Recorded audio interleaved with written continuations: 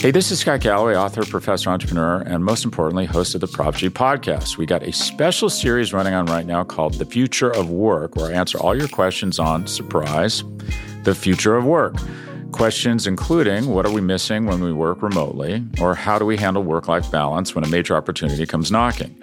From the provocative to the technical, we're offering insights you won't want to miss. So tune in to The Future of Work, a Prop G Pod special sponsored by Canva. You can find it on the Prop G Pod wherever you get your podcasts.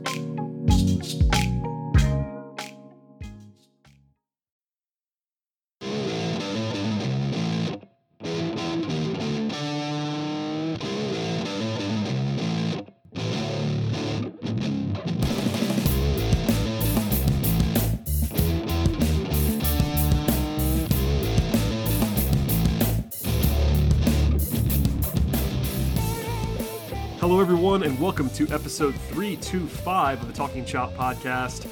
I am your host, Brad Rowland. It is now officially Sunday. It's Halloween as I record this, but more importantly, the Atlanta Braves are one step closer to a potential World Series victory that now lead the Houston Astros 3-1 through 4 games, and I am joined by Eric Cole to discuss everything from Game 4. Hello, sir. How are you?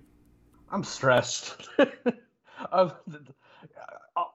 Through the first 3 games, I honestly was completely fine. Win or lose, it just felt like there wasn't a lot of stress associated with those games for me. Even like the one last night where it was a really close game, I for whatever reason, I just wasn't super, kind of amped up about it, or not. Maybe not amped up is probably not the way I would think about it, but I wasn't actively anxious. But this game felt like one of those games in the Dodgers series where just like every at bat mattered so much and things could have gone sideways so many times. And I'm not sleeping anytime soon, that's for sure.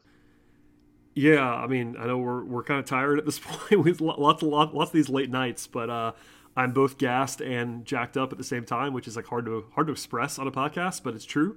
Slow sports day for you. Yeah, a lot happened today. That's okay. We'll leave that all behind. Go blue. No. Let's not do that to sink my mood on this evening. We're gonna be very, very happy tonight. I've decided to be happy this evening. And listen, we'll get into everything from this game. If you're a new listener, welcome aboard. What we usually do on these post-game podcasts is talk about all the ins and outs. We'll still do that on the show, but at the top, I have to say the Braves are now 7-0 at home in the playoffs.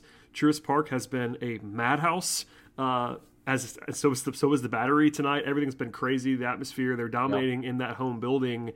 And there's, obviously the heroes of the night are 3 people, really pretty clearly. It's Dansby Swanson, it's Jorge Soler, and it's Kyle Wright in some order. Wright holding the ship down, keeping the deficit where it was.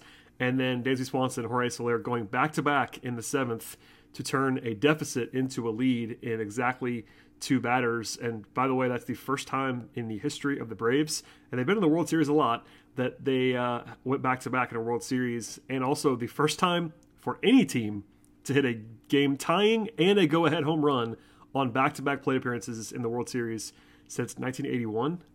There's stats galore, but I think pretty clearly those three gentlemen, I guess plus Eddie Rosario with an honorable mention for the ridiculous catch that he made, are the heroes of the night. That seems pretty fair. I mean, the bullpen in general is just every night they're heroes, right? I mean, we almost start to take them for granted. I mean, night shift's ready, baby. Night shift's ready. Yeah, what a line. What a line. The instant Matzik said that last night, and I'm like, well, that's going to sell 100,000 t-shirts. Immediately. I was like, well, that's going to make someone a lot of money. I mean, the bullpen's just been lights out, and once they've been getting involved, particularly those 4 guys. I know that Luke's been maligned from his work in the Dodgers series, but I mean he's been really good in this series. And other than that, I mean Will Smith has been pretty automatic. Yeah, he has. Yes, he has. I mean, Will Smith, baby. Your boy Will Smith. I mean, for all the heartburn and years of my life that he took off with some of those performances in September. At the same time, he's done really, really well this postseason. And obviously the 3 guys that you mentioned were kind of the story of tonight. particularly the situation that Kyle Wright got thrown into to start the game. But I mean, yeah, it's this was a really really stressful game, and to see them come back and win it the way they did was pretty wild. Yeah, it's well said. Let's just say. So, as I said, we'll get into everything, and that means some stuff that's not like super fun to talk about, but we'll get into anyway because that's what we do. And the first thing is what happened at the top of this game. So, Dylan Lee starts. I have to be honest. I said this last night with Scott. I will always tell everybody what I'm thinking before it happens. I write it down on purpose, and I have to say, I was not terribly bothered by the decision to start Dylan Lee. I will say this. Even last night on the podcast, we talked about it. Like Snicker, the only thing that he gave away last night was that it was going to be an opener. He said the word opener on the post game. So that kind of meant to me that it wasn't going to be Kyle Wright or Drew Smiley or Tucker Davidson. It was going to be a reliever. And I thought it might be Jesse Chavez. That's the guy they kind of used in that role when they've had a pure opener this season. Dylan Lee was an odd choice on paper. He had thrown fewer appearances in the major leagues than anyone in the history of the World Series to make a start. Now, obviously, the opener is a kind of a modern convention, but not a lot of experience with Dylan Lee. This is a tough lineup to face. So Lee I actually thought had been good in his first outing in this series, but I guess before we dive into how it all went, what were you think? Put yourself back 24 hours, or I guess what is like 12 hours now since it was actually announced. What did you think of that at the time, and then how it unfolded from there? I didn't have particularly strong feelings about it one way or the other. I just didn't, because when you're like picking just a reliever to like start a game, like it's not like particularly situational, and it's kind of again like you're not taking into like account scores and things like that. It makes me feel like if whoever they chose, that they have a very specific game plan and reasons as for why they do it. Now, obviously, execution's a big part of this, along with a cooperative home plate umpire. But in this particular case, I just felt like whoever they were going to choose, I understood the limitations that the Braves were operating under because they have 2 bullpen games, right? So like, they probably want to use again? I would have thought it would have been Chavez, but maybe that's his job tomorrow, and then Tucker Davidson throws the bulk of the innings, in tomorrow's game, something like that. I didn't get too hung up on it one way or the other. I don't think Dylan Lee would have been my choice, but I'm at the point now of this postseason where I feel like if the Braves are making that decision, that they had like a specific game plan in mind to get him through that first inning. It didn't work out at all. It did not. But at the same time, like I wasn't like, I'm not going to like drag him forward or anything like that. There's a whole lot of people who were like, hindsight managers tonight were like, this shouldn't have ever happened. But I get at the that. same time, like, I really do. I get it. I mean, I get it. I try to be responsible with what I say and like what I think and stuff. And like if I have strong feelings, I'll share them. I didn't have strong feelings, and I think that you kind of put it there well. Like I would not have chosen Dylan Lee if it was my choice. I'm fine with the opener. A lot of people are just kind of anti-opener. I saw a lot of that. Even I have personal friends that were like baffled by the opener. Basically, like why would you not just start Kyle Wright? Basically, was a lot of the sentiment that I saw, and I get it. But the opener's been happening for a while in baseball. The Braves used it repeatedly in September. It's not a new thing. I just wouldn't have picked Dylan Lee either. But I actually feel I'm happy for Dylan Lee in that they didn't lose this game, because it will obviously be talked about a lot less now that they won this game. And I feel like it's not no, Brad. If yesterday and last night and this morning's news cycle taught you anything, what? It's that just because the Braves win doesn't mean that the national media isn't like. I will guarantee you that at least one national outlet will talk about how the Braves almost lost this game because they used an opener. That will probably happen, but. By the way, we could do a whole show on the news cycle between game 3 and 4. We won't do that because this is gonna be a positive podcast here. I was heated, Bradley. It was a lot. It was a lot this morning and this afternoon. But just again, Dylan Lee was in a tough spot today and did not pitch well. No one's saying he did, but they got him out of there in a hurry. One thing that was an indicator of that it was going to be an opener and nothing else. Kyle Wright was warming up basically as the game started. Like that. Yep. You don't often see that, but given that Wright's been a starter his entire career, I'm sure he wanted a longer warm up than a bullpen guy would have had. And quite literally, he was up, I think, during the first batter of the game. So it was not as if there was any plan to go with Dylan Lee for multiple innings. He was coming out after one inning, even if he pitched a 1-2-3 inning. I'm pretty sure. That was always going to happen. Yep. Yeah. So anyway, that all happened. We could do more on it, but we'll leave it alone for now. It was a little bit unlucky too. A well placed infield single by Altuve to open the game might have contributed to the way that it went. Then a couple of walks, of course. That was it for Lee. He leaves with the bases loaded and 1 out. Kyle Wright comes in. This is a crazy stat. The first time in Kyle Wright's MLB career that he's ever inherited a runner when coming into a baseball game. So new ground for Kyle Wright on that one. Whenever I saw that, I had the wide range of well, that's not that surprising. He was a starter. I'm like, well, no, he did relieve some. He relieved some. Oh. Yeah. It was kind of a weird range of thoughts for me whenever I heard that. It's not as weird as you might. I mean, yeah, I think you're closer to right about the actual effectiveness of that little nugget. But at the same time, it's still a weird thing. He came with the bases loaded. He's not ever done that before, and he did a very good job. Clearly, the entire time, and we'll definitely praise him quite a bit in a second. But the first thing he does when he comes in is get soft contact by Carlos Correa. It was a ground ball to give Houston the lead, but to only give up one there is huge because he strikes out Tucker to end the inning. And even if that was all Kyle Wright did in this game, it would have been a positive night for Kyle Wright to not give up more than one in that spot. But clearly he sort of buckled in from there. We'll get into that.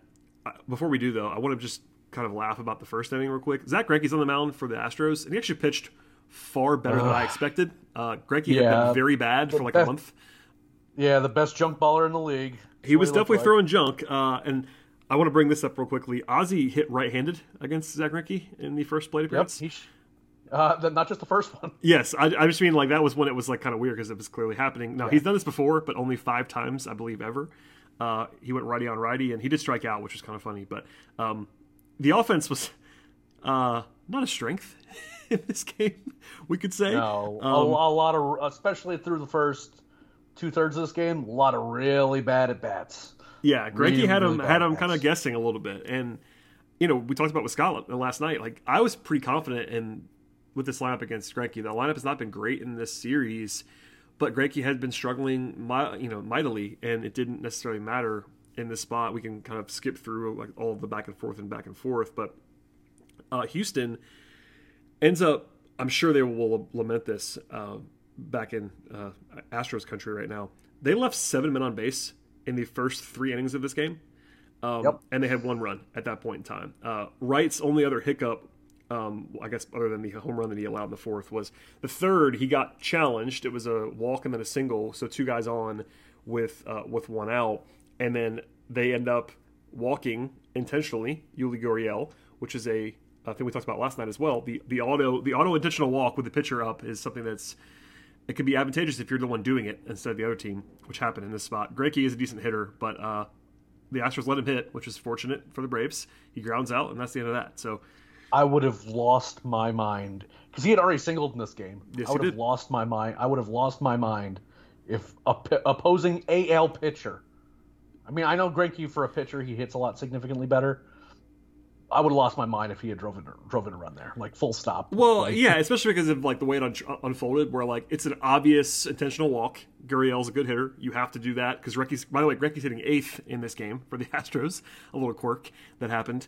But yeah, it's all scripted there to bring up the pitcher with the bases loaded, and you're in a great spot. And he hit the ball in a pretty good spot. Actually, it was up the middle. It wasn't like it was a super easy play, but they made a playing out of it. They let Wright hit, which wasn't a shock in the 3rd. He let off. He was pitching pretty well, though. There was lots of questions about him hitting for himself in that spot. Most of them did not come until after he allowed the home run in the 4th. As soon as he allowed the home run to Jose Altuve in the 4th inning, you got the barrage of why did they let Kyle Wright hit questions. And listen, if they had pulled him there, it wouldn't have been the weirdest thing in the world. But clearly they got a lot of bulk from him that they were hopefully, I don't know if they were expecting it or not, but other than that one hiccup, he was really, really good, and it sort of made Snitker's decision pay off to kind of give him some more rope and not hit for him. Yeah, I mean, I certainly would have let him hit in that situation. I think that they needed the bulk. I think that knowing that they're having to do another bullpen game tomorrow, like there's just only so far you can stretch the bullpen, right? And like you're gonna have some guys that are gonna have to be available to pitch multiple innings tomorrow. I think they really wanted to stay away from AJ Minter, for example, and obviously guys like Tucker and Jesse Chavez are kind of guys that I think that they kind of want to employ for that first half, like, that first half of the game. They want to stay away from those guys. And, just doing the math, I think that they really wanted and ultimately needed, Wright to go longer in the game. I didn't even blink at seeing him hit. You know what I mean? I understood it was a 1-run game, and, if they had pulled him, I would have been like, okay, well then, tomorrow could be really, really interesting. But letting him hit, it was fine. Jose Altuve, was really dialed in this game. Like, he had a really hard hit ball that Riley had him really make a really great play on early in the game in the second, and then obviously hits the bomb. Has the single. We'll talk about that. We'll talk about another hard hit ball that he hit later on in the game. But thanks to Eddie Rosario, it didn't matter all that much. But beyond that, I mean, like, Wright just looked good. His stuff was really live, and what was really refreshing is that the Kyle Wright that I'm used to, and the one that I've been very critical of, even when he was in the minors, is that he can often has tremendous stuff like the first time through the order, and then it seems like he gets away from that the second time through the order, and like either loses command or like tries to get really cute with kind of like spotting his pitches as opposed to just trusting his stuff. And he had moments in this game where he would give up base runners to be walks or whatever to kind of get himself in tough situations, and it just felt like he just went back to trusting his stuff. His breaking stuff was just diving out of the zone. He got some really ugly swings. Like Yordan Alvarez, I think he took his soul on a strikeout of him. I mean, it was a very different pitcher than I'm used to seeing from Kyle. And, it wasn't perfect. It was, because there was a certain amount of effectively wild involved in what we were seeing out of Kyle. But to get 4 2/3 out of him, considering the situations he was in and considering the lineup he was going against, I mean, like, he had been terrible in the major leagues in a very small sample this year. And, surprise, here's the Astros lineup, and you got to, go almost 5 against them and to do what he did. Like, that was big time. And, I don't know exactly what the future is for Kyle going forward, but I'm certainly have higher hopes for him after tonight's appearance as opposed to before. Yeah, he pitched great. I mean, we talked about it, sort of teased it, but we'll just settle it all now. He throws 4 2/3. He was charged with 1 earned run. It was the home run to Altuve. And essentially just did everything that you possibly could have asked for from Kyle Wright. I know people wanted him to start, and there were lots of questions. And honestly, I just kind of opined before the game started that there was a lot of confidence in Kyle Wright I was seeing that I'm not sure was founded, to be honest. Yeah. Like, he looked great, and he looked great in the first appearance. No question about that. But he had been really bad this year. Like, very, very bad. And he threw one great inning. He did look good in Gwinnett. He did. I understand. I mean, but the thing is, he's done that. That's happened before. I mean, he's done this before. It's reaching to the converted there. I know it's very. I guess those people were right. I'm not saying they were wrong. It struck me that there was like a lot of Kyle Wright optimism coming in after that one appearance, and it worked out great. I mean, clearly they rode him in this game. You mentioned it. He did allow 8 base runners in 4 2/3, which is not the formula that you want to follow. Like, that's almost 2 per inning, and that's going to get you beat a lot of the time. But he made big pitches. I mean, his stuff really played up. And even when you include Dylan Lee, who we know was not great, getting 5 innings of 2-run ball out of those 2 guys combined is excellent. It doesn't mean you win the game, but it kept you right there. They were obviously losing the game at that point in time, but as we saw later on, keeping the margin small is enormous, and every run counts so much at this level that if you could just keep it where it was, and we use this hypothetical all the time, but Eric, if I tell you blind coming into the night that 2 guys who are not part of the core, even if you remove the names of Lee and Wright, if I just say, okay, it's not Minter, it's not Jackson, it's not Matzek, it's not Smith, and I say 2 guys combined for 5 innings of 2-run ball to start the game, you have to take it, right? I mean, I think you'd have to. You take it every single time. Every single time. And the journey to how you get there becomes irrelevant at that point because right, it's a small sample size. I mean, the thing is, we're all process guys here, but it's all small. It's a small sample size time now.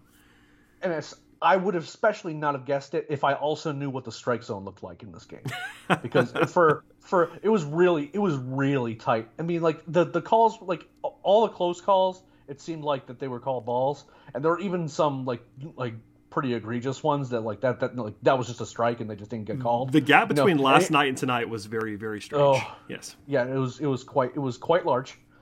Very interested to see the umpire scorecard for tomorrow. It seems like I say that every day now because it seems to always be an adventure. But considering like the Kyle Wright that we know, right, and then Dylan Lee, like he got squeezed too, to give up that many base runners and to only get 2 runs.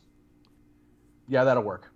That'll work just fine, and especially against this Houston team, which is, I can't stress enough. I think that, their performance the last couple of games, really 3 of the 4 games in the series, really, now that I kind of think about it, there's only 1 inning where the Astros offense has been good.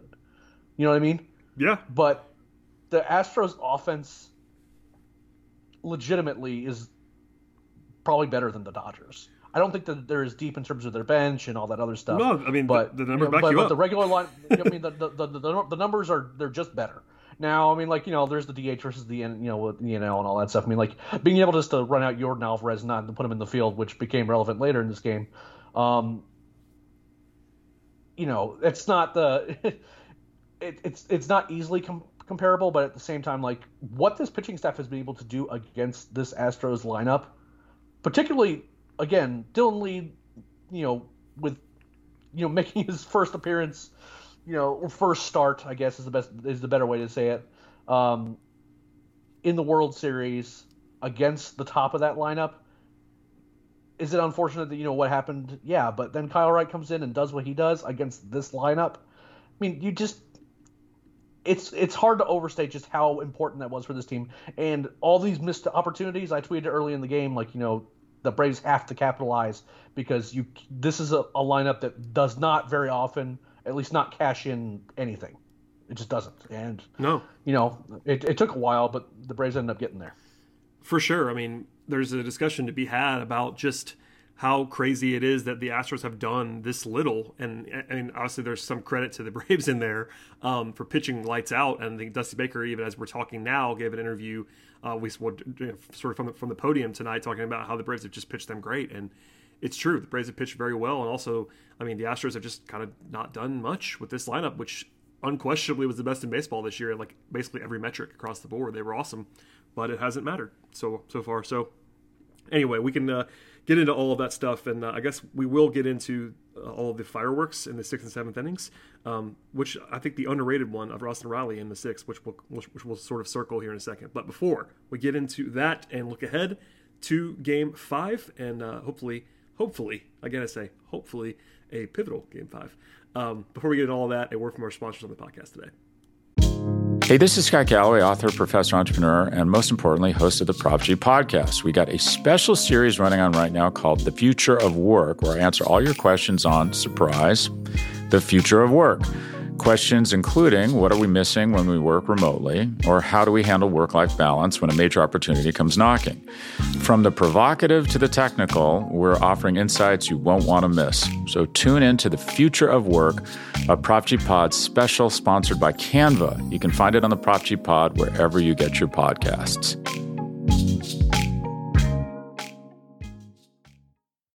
All right, Eric, I sort of mentioned it a second ago before the break, but I think one of the lost things of this game was the Braves getting a run in the 6th. That's very obvious that every run counts in a low-scoring game.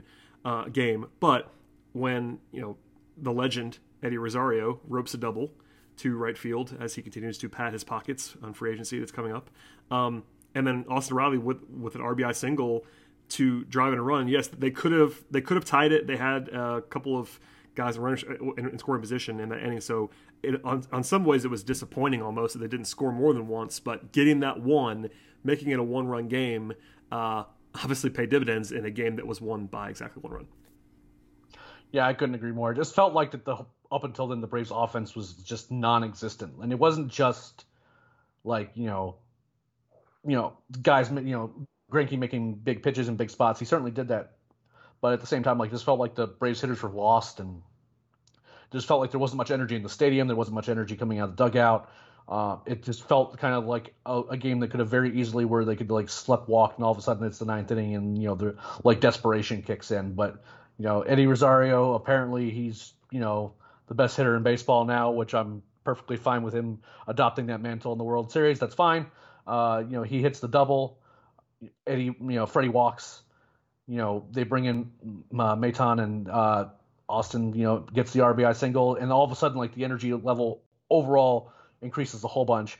They end up loading the bases, and Travis d'Arnaud had a particularly brutal game. He just kept coming up in these big spots. Yeah. And he just look, I know he's been hot in this series, so I'm not going to dog him too much. I mean, through the first 3 games, he's been one of the Braves' best hitters, if not the best hitter. But he's only allowed to hit when it's Scott and I, Eric. Apparently, because you and I famously kind of decried how bad he had been. It's true, on the last podcast, and the last 2 in between us, he had great games. And then now that you're back, I think it might be your fault. So he's going to hit tomorrow, is what you're saying? Perhaps he might hit tomorrow, but no. He was. I think he was the only Brave to not reach base at all, and it was some high profile moments too. And I'm not going to go deep into this, but the Braves' inability to handle the running game defensively at all in the playoffs hasn't bitten them, obviously, because they're in this position. But I think the stat is that d'Arnaud is 0 for 17 throwing out runners in the playoffs. He only threw out 2. He only threw out 2 guys in the regular season. So I think he's like 2 for 50 or something like that so far this year. It's like 2 for 40 something, I think. Yeah, it is a jarringly bad exercise. Yep. And also, the last couple have been like errors as well. Like guys have gone to third, and it hasn't bitten them again. But not to pile on d'Arnaud, who we did praise a lot last night. But not with Tyler Matzek on the mound. I think both of them actually have been with Tyler Matzek on the mound, and he will not be denied. And thank God he's good at baseball. But yeah. Anyway, that'll do it for the short pile on Travis d'Arnaud hour. But he had been great the last 2 games, so clearly no shade. But it was not a good night for him overall. All right, the 7th inning, Tyler Matzek does Tyler Matzek things, so that's kind of just a breezy segment. And then the 2 big swings, and as I said at the very very top of the podcast, fun facts for days on these 2. But Dansby homers to tie the game. And I'm getting, actually, Tommy Poe, friend of the podcast, decided to bump this. I'm getting like weird credit for this, which is not really worth it. I mentioned that he had a pretty encouraging swing on a previous plate appearance where like it ended up being an out, but I thought it was his best swing in a while. Dansby's been very bad in the playoffs, but it was a good swing. And the line drive out. Yeah, the line drive out to left field. Like it was a good swing. And listen, it's a one-off. But the fact that he then homers later in the game, and it was crazy. Even within that plate appearance, and he looked terrible on the first 2 pitches. Sliders that just like, he's looked really bad at times in these playoffs. The numbers were brutal. He had a 40 WRC plus in the playoffs coming into tonight, and 40 is like pitcher level bad. But it doesn't matter when you homer for the first time in 75 plate appearances, by the way, Chris Swanson. I can't believe they threw him a fastball like it was insane. Like that's just it was like the one thing that Dansby like can and will turn on, especially after the first 2 pitches. All the time. Like with the way he looked earlier in that plate appearance, for him to get a fastball in the zone there with 2 strikes, I don't understand it. But hey, it worked. Yeah, can't complain. Dansby put a really good swing out, an opposite field home run too. That's not necessarily the easiest thing to do, but he put a real charge in that one. Usually on those fastballs, he like kind of turns up and pulls them into the bullpen, but like he hit the ball the other way, but got enough on it to get it into those metal seats over there, and all of a sudden, game's tied. Everyone's feeling good, and then Jorge Soler, with a slight assist to Yordan Alvarez, who I am not confused at all.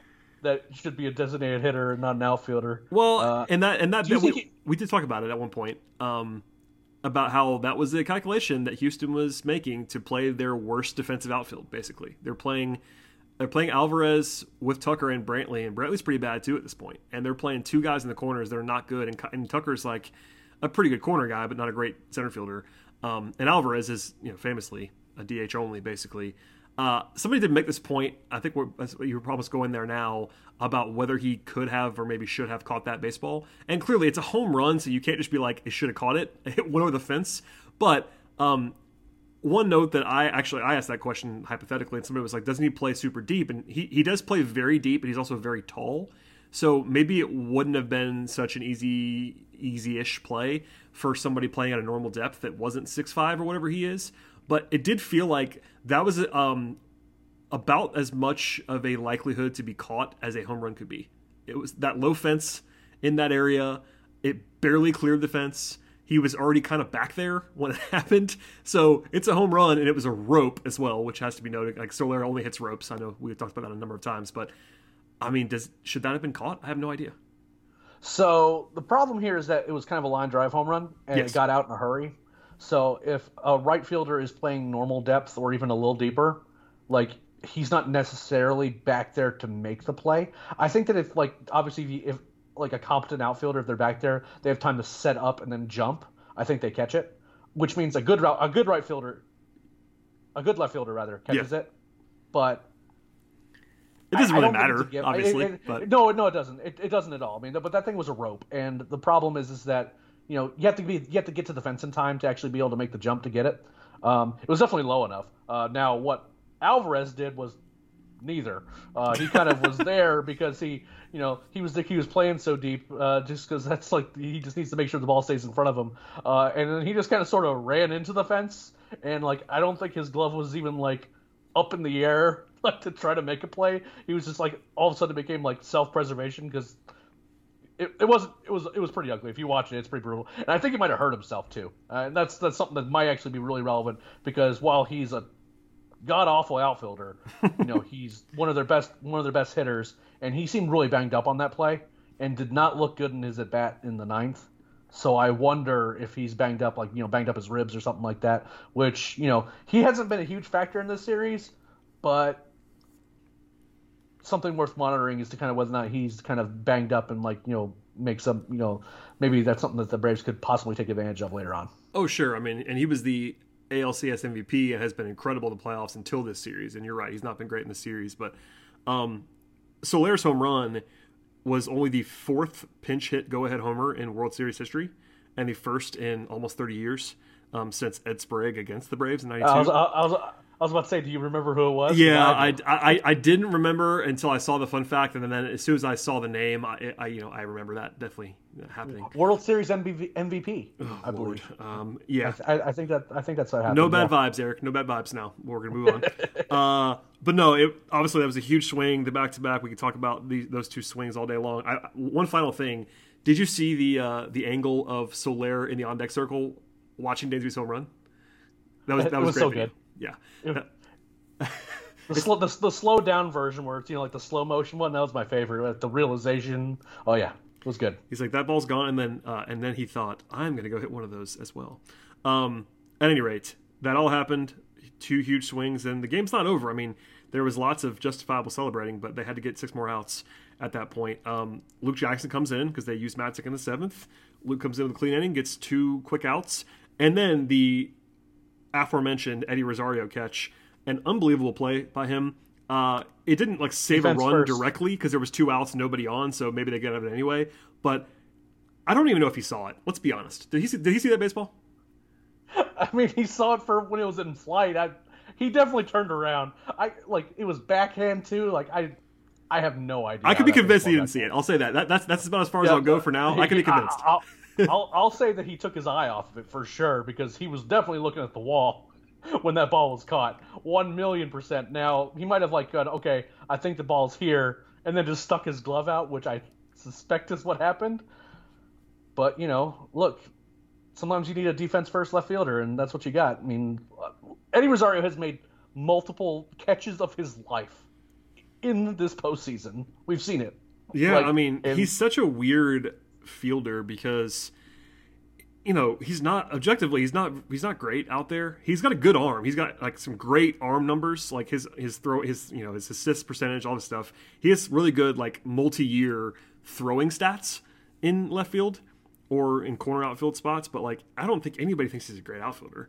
He's not. Well, Alvarez. He's kind of But Well, he can be kind of like it's almost like his aggressiveness like outplays his tools. You know what I mean? Like you can tell he's like constantly he plays with high energy out there. It's not like he doesn't move well out there, but you know sometimes he tries to make plays that he shouldn't, and the results are bad. also we should mention that according to TBS, he's one of the fastest players in baseball. So that probably helps in the outfield as well.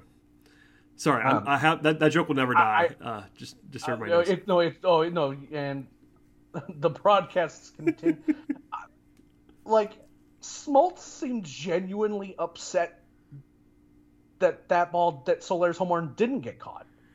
There's a whole Smoltz discourse. Like, you know, this is a thing that's happened a lot in various levels where like an announcer is like tied to an organization like very directly, but has to call their games, and they almost go too far the other way. Like Frank Korer had this happen to a lesser extent in the previous round, where he's now calling a national game on the team he covers every day, and it's like he has to be cognizant to not be, you know, homerific. Then what was Ron Darling doing? Well, that's the thing. So anyway, there's a whole discourse about like what could happen there. I know people are not loving Smoltz. I totally understand. But yeah, that was a weird situation that was called kind of strangely overall. But Rosario's catch, man, was just an insane play and kind of indicative of this entire run. Like they're just running hot. Destiny.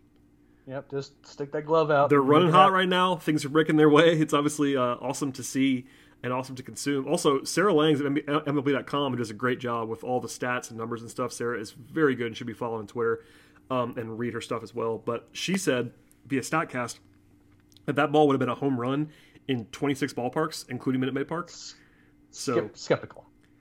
Very skeptical. I'm actually not. I think that actually is You really think so? I mean, maybe not gone, but I think that goes off the wall like most places. I mean, that's a pretty it's a pretty long outfield actually in that spot for at Truist. It's definitely a hit. The shortest porch. I'm not saying that, but yeah, no, I get. I mean, StatCast, you can't like take it as like absolute gospel all the time on that kind of stuff.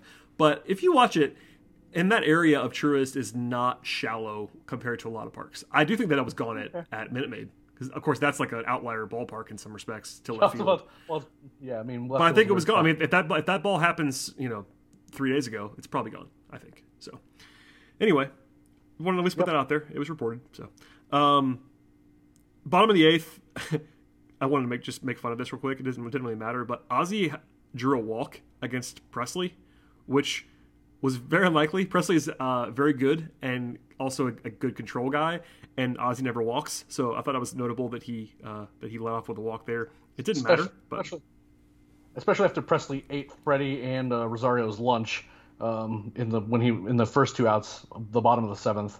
Oh, yeah.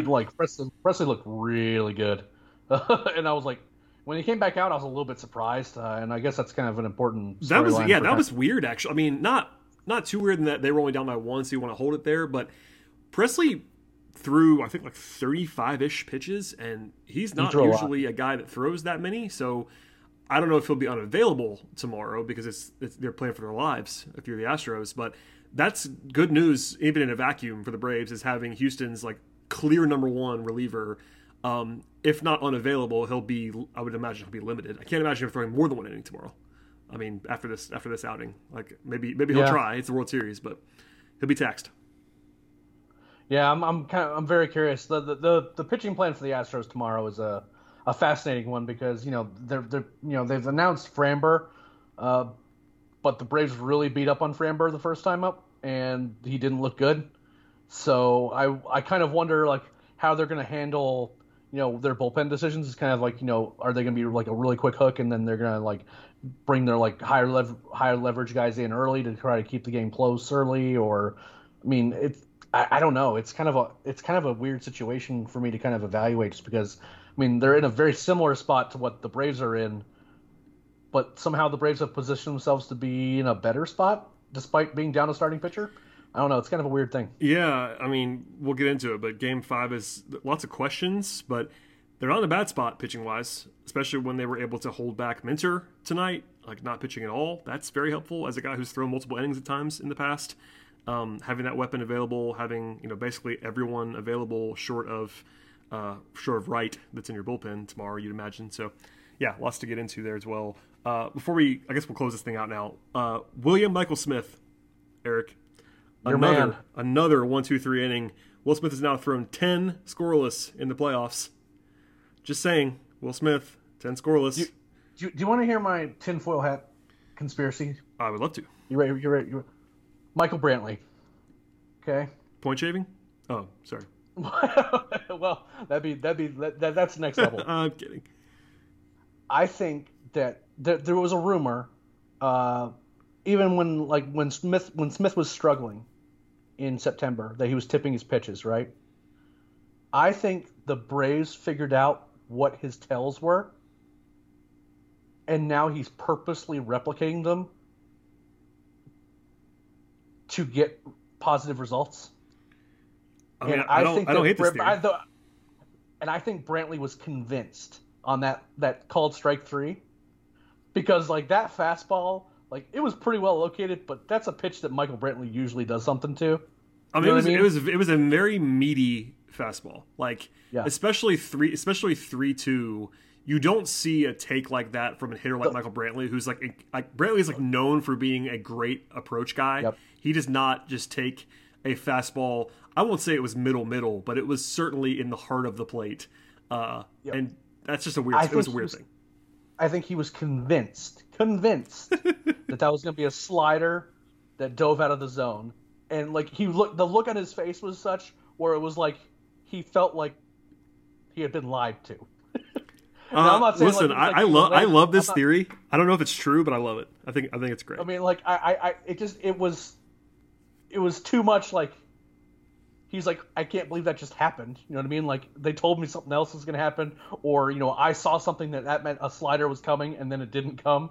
I'm not saying that's the case, but when I saw it, I was like, he looks like a guy who is like dead set on never swinging in that bat because he knew that it was going to be a slider outside. I love it. I absolutely love this theory. I believe. I think I almost believe it now. I think you sold me. I'm just throwing it out there. I'm just and I mean, obviously Smith's full tinfoil hat. No, I dig it. And Smith's been so good in these playoffs, and we're knocking on wood and joking around, but it's been a huge help, and we can get into it now quickly. The night shift has just been ridiculous. The total numbers in this game, and obviously you include Chris Martin, even if he's not quite on the night shift, I don't think, but he has been good in the past and was good in this game. 4 scoreless from Martin, Matzik, Jackson, and Smith, with only 2 hits allowed, and they got to hold back Minter, and even Chavez, who I think they kind of trust, did not pitch at all in this game. That's very, very nice to have when you have to pitch them all tomorrow. And then Kyle Wright, who we talked about, by the way, Snitker said, and I think this is actually a pretty encouraging and revealing quote. I'm not even sure if you saw it yet. Snitker kind of admitted, this is per Joe Patrick, friend of the podcast. Joe passes along that Snitker said that, quote unquote, we, talking about the Braves, have contributed to some of Kyle Wright's struggles in the majors because of the way they've kind of had him like up and down and kind of yanked him around, basically. And he said it was important for him to pitch in one place for the whole season this year in Gwinnett and get some innings and some success. So I know I have been critical at times, I think you may have been as well, of kind of the way they've handled some of these young guys, in particular Wright and maybe even Wilson back when he was around. And I was encouraged by that quote because it has frustrated me at times, and I'm not even, obviously you are way more dialed into the minor league stuff than I am, but I've been frustrated with how they've handled some of the young guys in the past, and I thought that was a cool quote from Snit. Yeah, the Braves were put in some pretty tough spots, though, with their starting pitching at times when it comes to injuries or guys just not performing. I mean, just look at what happened in the 2020 season. You know what I mean? Like, there was just... Was that weird at all, 2020, as a year? Well, I mean, other than the fact that the season was... But, like, they basically just didn't have a rotation forever, and they were just desperately trying a whole bunch of different things. They had issues in 2019 with, whether it be injuries or, not being able to get guys going, and that resulted in them having to try a lot of different things. I do think that they kept moving Kyle Wright up at a high rate of speed throughout the system when I don't think it was necessarily justified. I think that pumping the brakes a little bit on him would have been better for him, especially kind of like learning to kind of be a starter and how to pitch the second and third time through the order and things like, and just kind of managing runners on base and all this other stuff. And I've said that a lot on Road to Atlanta. I've said it a lot on here. So like, I don't want to feel like I'm piling on him, but at the same time, like guys develop at their own speeds, and just because a guy was drafted as high as he was and he was a college arm doesn't mean you need to, like strap a rocket to his back and just shoot him through a system either. So I am glad that they are acknowledging that probably wasn't the correct way to handle him. I will believe Kyle Wright as a starter when I see it for more than one outing at a time. Oh, clear. I mean, Kyle Wright had a good postseason start last year. He did, and everyone's like, "Wow, maybe Kyle Wright's finally figured it out," and then he didn't. So, and then we've seen him have good second halves in Gwinnett before. No, this does not mean that he's suddenly going to be this guy all the time and be awesome. Yep. At the same time, it's a heck of an outing on a huge stage. Oh, yeah. And they had to have it. And you know, we're not always the narrative podcast, but it was very cool to see a young guy there like thrust into duty in a weird circumstance, coming in with the bases loaded in the first inning of a World Series game and having to get out of that and then pitching almost 5 innings. Like, just a crazy outing from him. To only give a 1 run there. He almost got the double play, though. That ball had been hit a little harder. He did. It was a heck of a job. That would have been wild. There were winners all around on this night. As we look ahead to Game 5 and beyond, this is kind of a bridge question, so I'll go to it here. What did you think of starting Joc Pederson in this game? I think the explanation, except that there was one, was that he has good numbers against Zach Greinke lifetime in 30 plate appearances. And also, you know, it's lefty-righty, but I would just note that he did not start him yesterday against a righty, so it wasn't just lefty-righty. And, you know, Soler ends up sitting and hitting a pinch hit home run, so it all worked out in the end. But I guess the way to answer this would be they're throwing Valdez tomorrow. You know, Franmare is not exactly the same kind of pitcher as Zach Greinke, in that he's there is no other Zach Greinke. No, and he's also a lefty. So I'm assuming it'll just be Soler back in there again.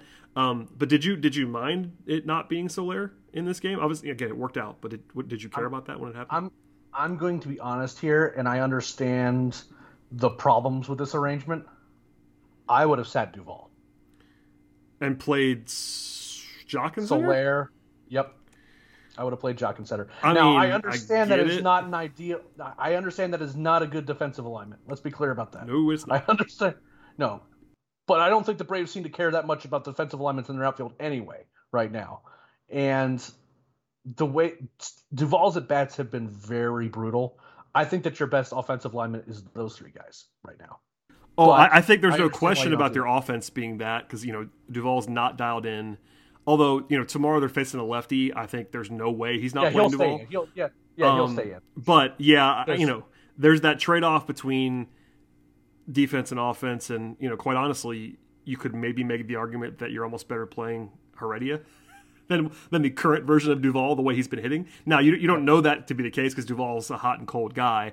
But, you know, the defensive upgrade from Duvall versus, you know, Joc and center is notable. But if he's going to go for 4 every night or whatever, it won't really matter all that much.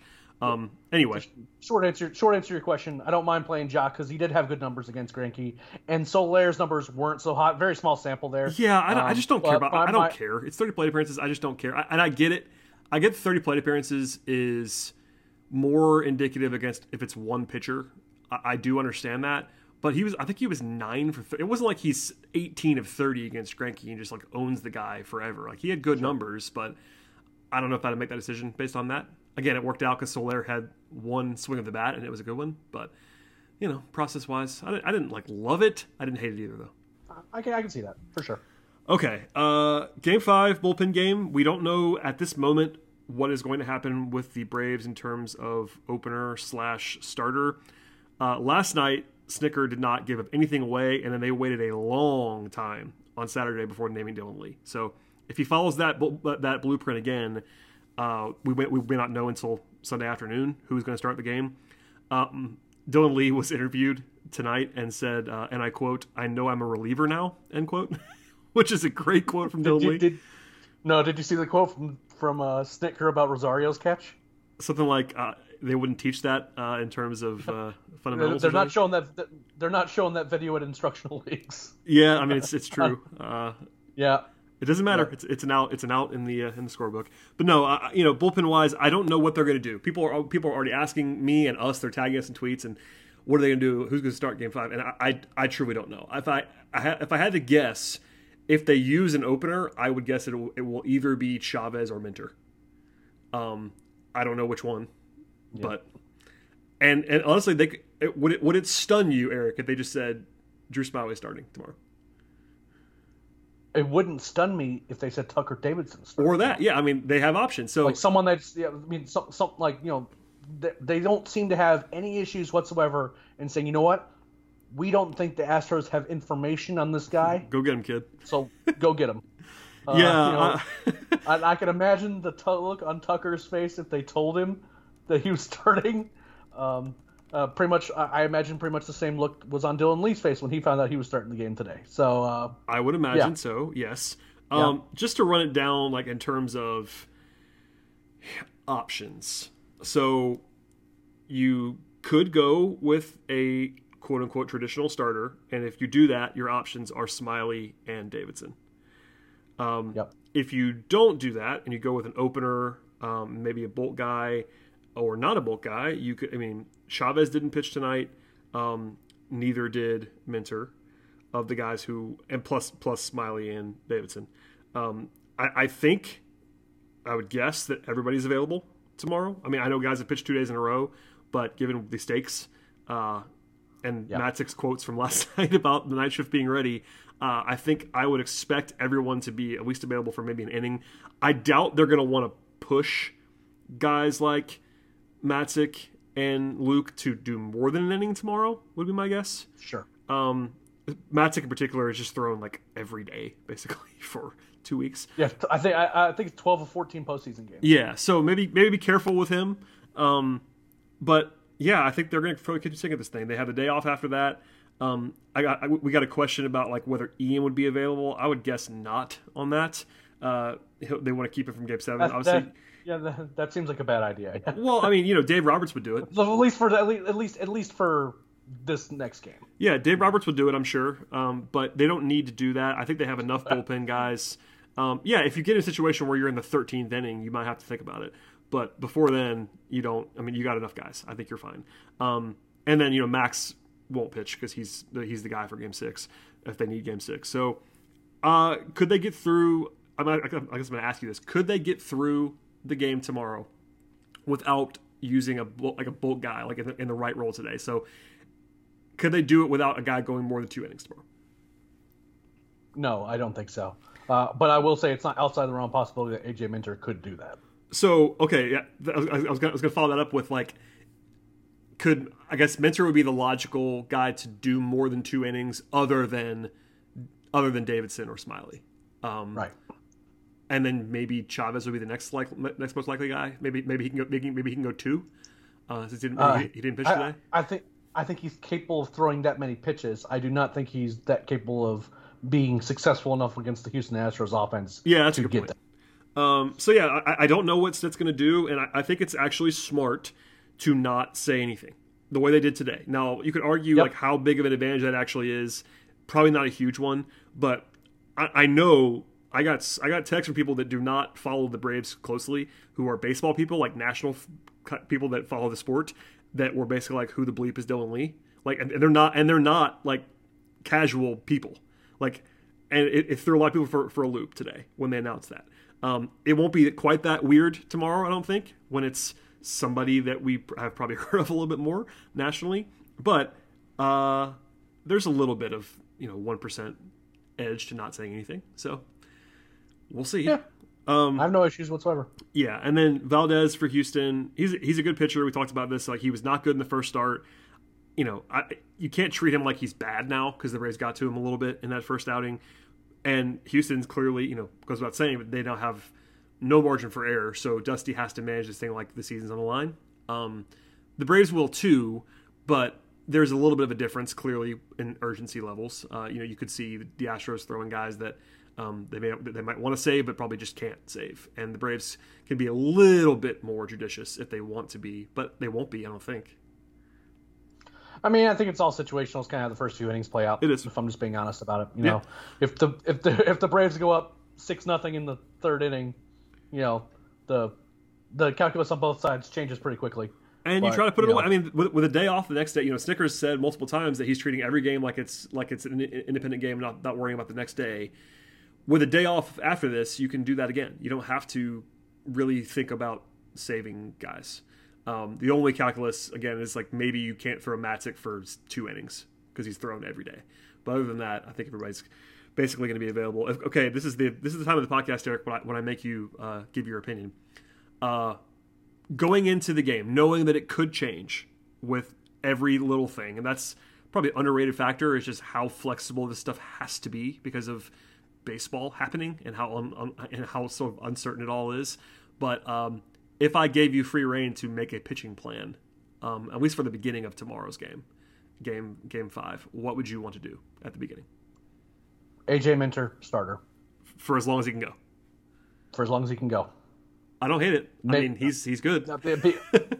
Well, I think he's good. I think he's the best option to not let the Astros jump all over them early. I'm not saying it wouldn't happen because, again, I can't stress this enough. This Astros lineup is really good. I don't care what the numbers in this series have looked like. I just don't. And I respect them a lot. And I think that this gives the Braves a lot of options if doing it that way. If they if it doesn't work out, then you can still go with your bulk guy. Minter doesn't have to go 3 innings, right? Like if for whatever reason, if Houston figures him out or he just doesn't have it that day, then you can just go with your bulk guy and you kind of treat him as the traditional opener anyway, and then he can be available as normal, right? But if he can go those 3 innings, and the Braves also hit Valdez well, then all of a sudden it kind of opens up a lot of different options that are available to you, kind of for the rest of the game and even for later in the series. So I like that option the best, but there's a lot of ways it can go. I'm not going to be there's only a few options where I'd be kicking and screaming. Like Ian Anderson starting tomorrow would be the one I'd be that's not happening. I don't think. I mean, the number of things that would actually elicit that reaction from me is pretty small. That's probably the only one. I think other than starting, I wouldn't do Dylan Lee again. I was gonna say other than starting Dylan Lee again, which they're not gonna do, because he's the low man on the totem pole. I just don't think that they can do many things that would really tilt me, at least in terms of the pre-game plan. Clearly, in the middle of the game, for an opener, there are other options. I don't mind the Minter thing. I think I might go Chavez plus opener, Chavez plus bulk guy, as my plan, but I don't mind. I think Minter's pretty good as well. And really, it kind of depends on how many pitches they think Minter can throw. If he can go out there and throw you 3 innings realistically, then I like that even more. If it's a little bit more limited than that, then we'll see. But he look, we saw him do it against the Dodgers last year. He did it earlier in this series. Oh, he's capable. I mean physically more than anything. And that's the stuff that we just can't know on the outside, which is why I try to understand what we can't possibly know. And if they think he can do what he did last year, because you're right, he had that heroic performance last year as a starter. And he did mention, I think after, was it a couple days ago, he said, give me the ball again. I like to be a starter, basically. I think he thinks he can be a starter. I love it. So yeah, sign me up for AJ if that happens, and they'll be in good shape. And empty the clip tomorrow. Try to win this thing in Atlanta. This is the part of the podcast where I have to give you the numbers. I'm not jinxing things, everybody. I'm just presenting the numbers. I'm knocking on wood. This is what I do every podcast. It's not out of the ordinary, I promise. 538 gives the Braves an 87% chance to win the series. Fangraphs gives the Braves an 85% chance to win the series. And all time in baseball, teams with a 3-1 lead in a 7-game series are 76-14, which is an 84% clip. So all those things, the betting market's coming in similar range to that. Clearly, the Braves did lose a 3-1 lead last year, so it's not impossible to have that done. But they are a big favorite. We now know this. This is just objectively true. No jinx allowed. One more stat before I hand it off to you for your final thoughts here, Eric. No team in the history of Major League Baseball has ever won 8 consecutive home games in a single postseason. The Braves can do that tomorrow night. That's kind of it's the whole they're on the verge is really kind of setting in for me, and this is usually the part where being a fan of the Braves and being aware of Atlanta sports is where I become terrified because of what is a very storied history And I'll go ahead and tell you now, if people are in my mentions making 28-3 jokes, one, I'm not a Falcons fan, and two, you're going to get a soft block or a hard block from me because I don't want to hear it. So, but I will say that, this team's playing really well. I wish the offense was playing a little better, but, even when their offense hasn't been on full cylinders, they've won 2 straight games with the offense not really doing a whole lot. And I don't think that sticks. Now, the question is whether or not the Astros wake up too. But, I tend to agree with the numbers. I think the Braves got this. Yeah, I mean, I picked them in 7. I would amend that at this point and pick them. I think it's something. It's like, the average result of the series now is probably Braves in 5.5, if that makes sense. Because, I think the game will be a coin flip. If you look at the betting market, especially the projections for only Game 5, I think it'll be a coin flip, basically, that you would see. Because they have Valdez, who I think on paper is as good as whatever the Braves could put out there. And then Houston's really good. It's in Atlanta, all that stuff. But if you factor in, if you say, all right, coin flip tomorrow and then coin flip again in Game 6 with Max Fried on the mound, or even probably leaning towards the Braves, that means on average, the Braves win one of the next 2 games. They have 3 games to win one. So clearly I'm picking the Braves still. Is it impossible that they lose? No, it's not. There's a reason why an 87% chance, it's not a 100% chance. It's not a lock. But I feel good. The dread has not set in for me yet. I'm sure that it will at some point. I just have too much of that in me somewhere. But listen, they're playing great. They seem to be still very loose. And the comeback tonight, it wasn't like they had to hold on for dear life in this game. They came back actively and made stuff happen at the end of this game. And it's not quantifiable, but that probably matters to me too. So anyway, I feel good. We'll see what they do in Game 5. And listen, it would be something. It would be not will be, but it would be special to win this series anywhere. But there's like that extra 2% to win it on your home field in front of your home fans. So can you imagine the Battery? No, I cannot. Listen, I will not be in the Battery. I'll be recording a podcast. Eric, if you want to go to the Battery tomorrow, you're allowed. You can go. You can call in. You can call in. No, I'm all set. I'll be here. No, I'm ready for you, Brad. I'm not. But no, that is going to be wild. It will be win or lose. There's going to be 150,000 people in the Battery. Well, I was getting reports tonight about the Battery because, famously Georgia, Florida led right into the Braves game. So like everyone in the world had the same idea to go to the Battery at like 2:30 this afternoon and just be there all day. So it was apparently just like absolutely preposterous today over there. And I'm sure it'll be the same thing tomorrow with the Falcons game. So buckle in, everybody. It's going to be a long day, but the waiting begins now. Game 5 is actually the only time in the series that it's not an 8:09 start. It's an 8:15 start. I have no idea why, but just file that away. It's 6 minutes later, so we have to wait 6 more minutes before baseball starts. Eric, if you have any final thoughts, please share them, and if not, people can find you where? You can follow me on Twitter at Leprechaun with a K. Just make sure that you're going to the site. It's not just here at the podcast, where make sure if you don't want to miss any episodes, that you subscribe, but also go into the site. We're a lot of great coverage going up every single day about what's going on with the World Series right now. That's obviously what we're focused on. And as soon as the off season gets here, we'll roll right into kind of our season wrap up coverage, and then rolling into off season coverage, and inevitably talking about a potential work stoppage and all that stuff. But all that stuff's going to be happening over at Talking Chop. We continue to try to avoid nonsense topics like what we had to deal with the last 24 hours. Or longer, really, as opposed to actually talking about the World Series, which has been a very good one with 2 very good teams going against each other, and we're going to continue to do that. So make sure you go to the site and check that out. Yeah, I would definitely echo all that. Shouts to the entire staff for all the written content, led by Chris and Demetrius and yourself and many, many others. And then on the podcast, thank you to Eric for joining me today and always, as well as Scott, who is probably levitating right now somewhere. I don't know where Scott is, but he's probably enjoying himself this evening. And then Sean Coleman and others for contributing to the podcast as well. Please subscribe to the show. We've had a great response, so genuine thanks to everyone that's listened to the podcast this entire run. But it doesn't stop now. If you subscribe, you'll always have our show even in the off season or in the regular season and all that fun stuff. Leave 5-star ratings if you enjoy the podcast, reviews, and all that fun stuff. Tell a friend as well. But yeah, thanks for listening, everybody. And we'll be back again after Game 5. And we're all hoping beyond hope that'll be a celebratory podcast. And even if it's not, though, we'll be here. So please keep it locked, and we'll see you next time.